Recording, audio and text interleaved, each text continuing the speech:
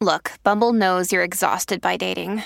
All the, must not take yourself too seriously, and 6'1" since that matters. And what do I even say other than, hey?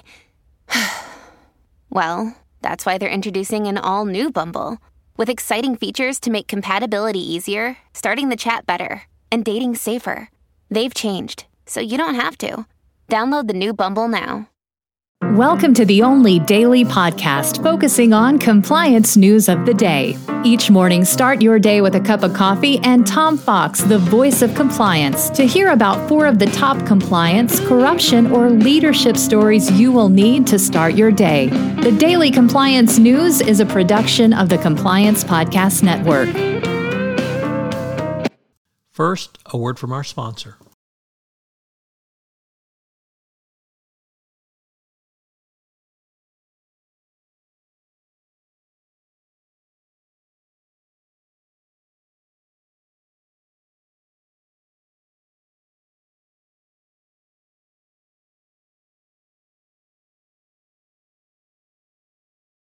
The Daily Compliance News for January 7, 2021, France fines Big Tech edition. And we begin with that story as France has fined, France's privacy regulator has issued fines of $169 million against Google and $67 million against Facebook for making it too hard to reject cookies. As reported in the Wall Street Journal, the regulators said that it required several steps to reject cookies and that leading users use technology which only requires one click, but Facebook and Google do not.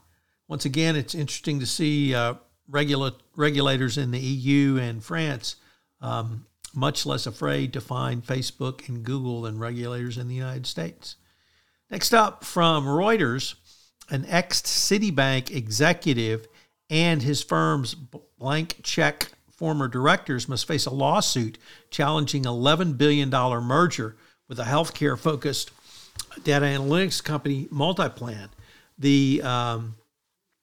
In Delaware, the court declined to drop a claim against Climb, that the special purpose acquisition company illegally prevented shareholders from selling their shares back to the SPAC before the 2020 merger.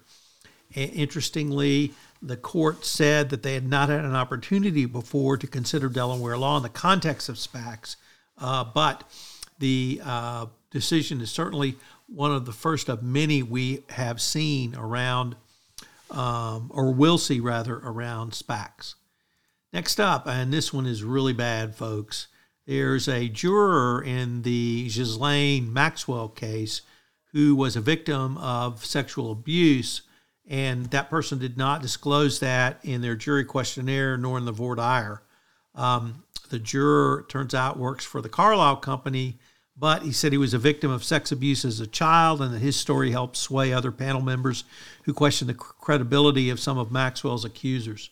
The reason I say this is bad is this is probably enough for a mistrial because he did not disclose this information. According to other reports, the Department of Justice has advised him to seek counsel. He's in a world of trouble, and the jury verdict may be in a world of trouble, and it would surprise me to see the Department of Justice agree with a motion for new trial. And finally, from the New York Times, Kazakhstan's huge Bitcoin mining industry is upended by the unrest in the company. And this is the first time we've seen the Bitcoin industry really hit by a climate change catastrophe, national emergency, or other large disrupting event. So it's going to be interesting to see what happens to the price of Bitcoin going forward. The Daily Compliance News is a production of the Compliance Podcast Network and a proud member of C-Suite Radio. Thanks so much for listening. I hope you'll join me again tomorrow.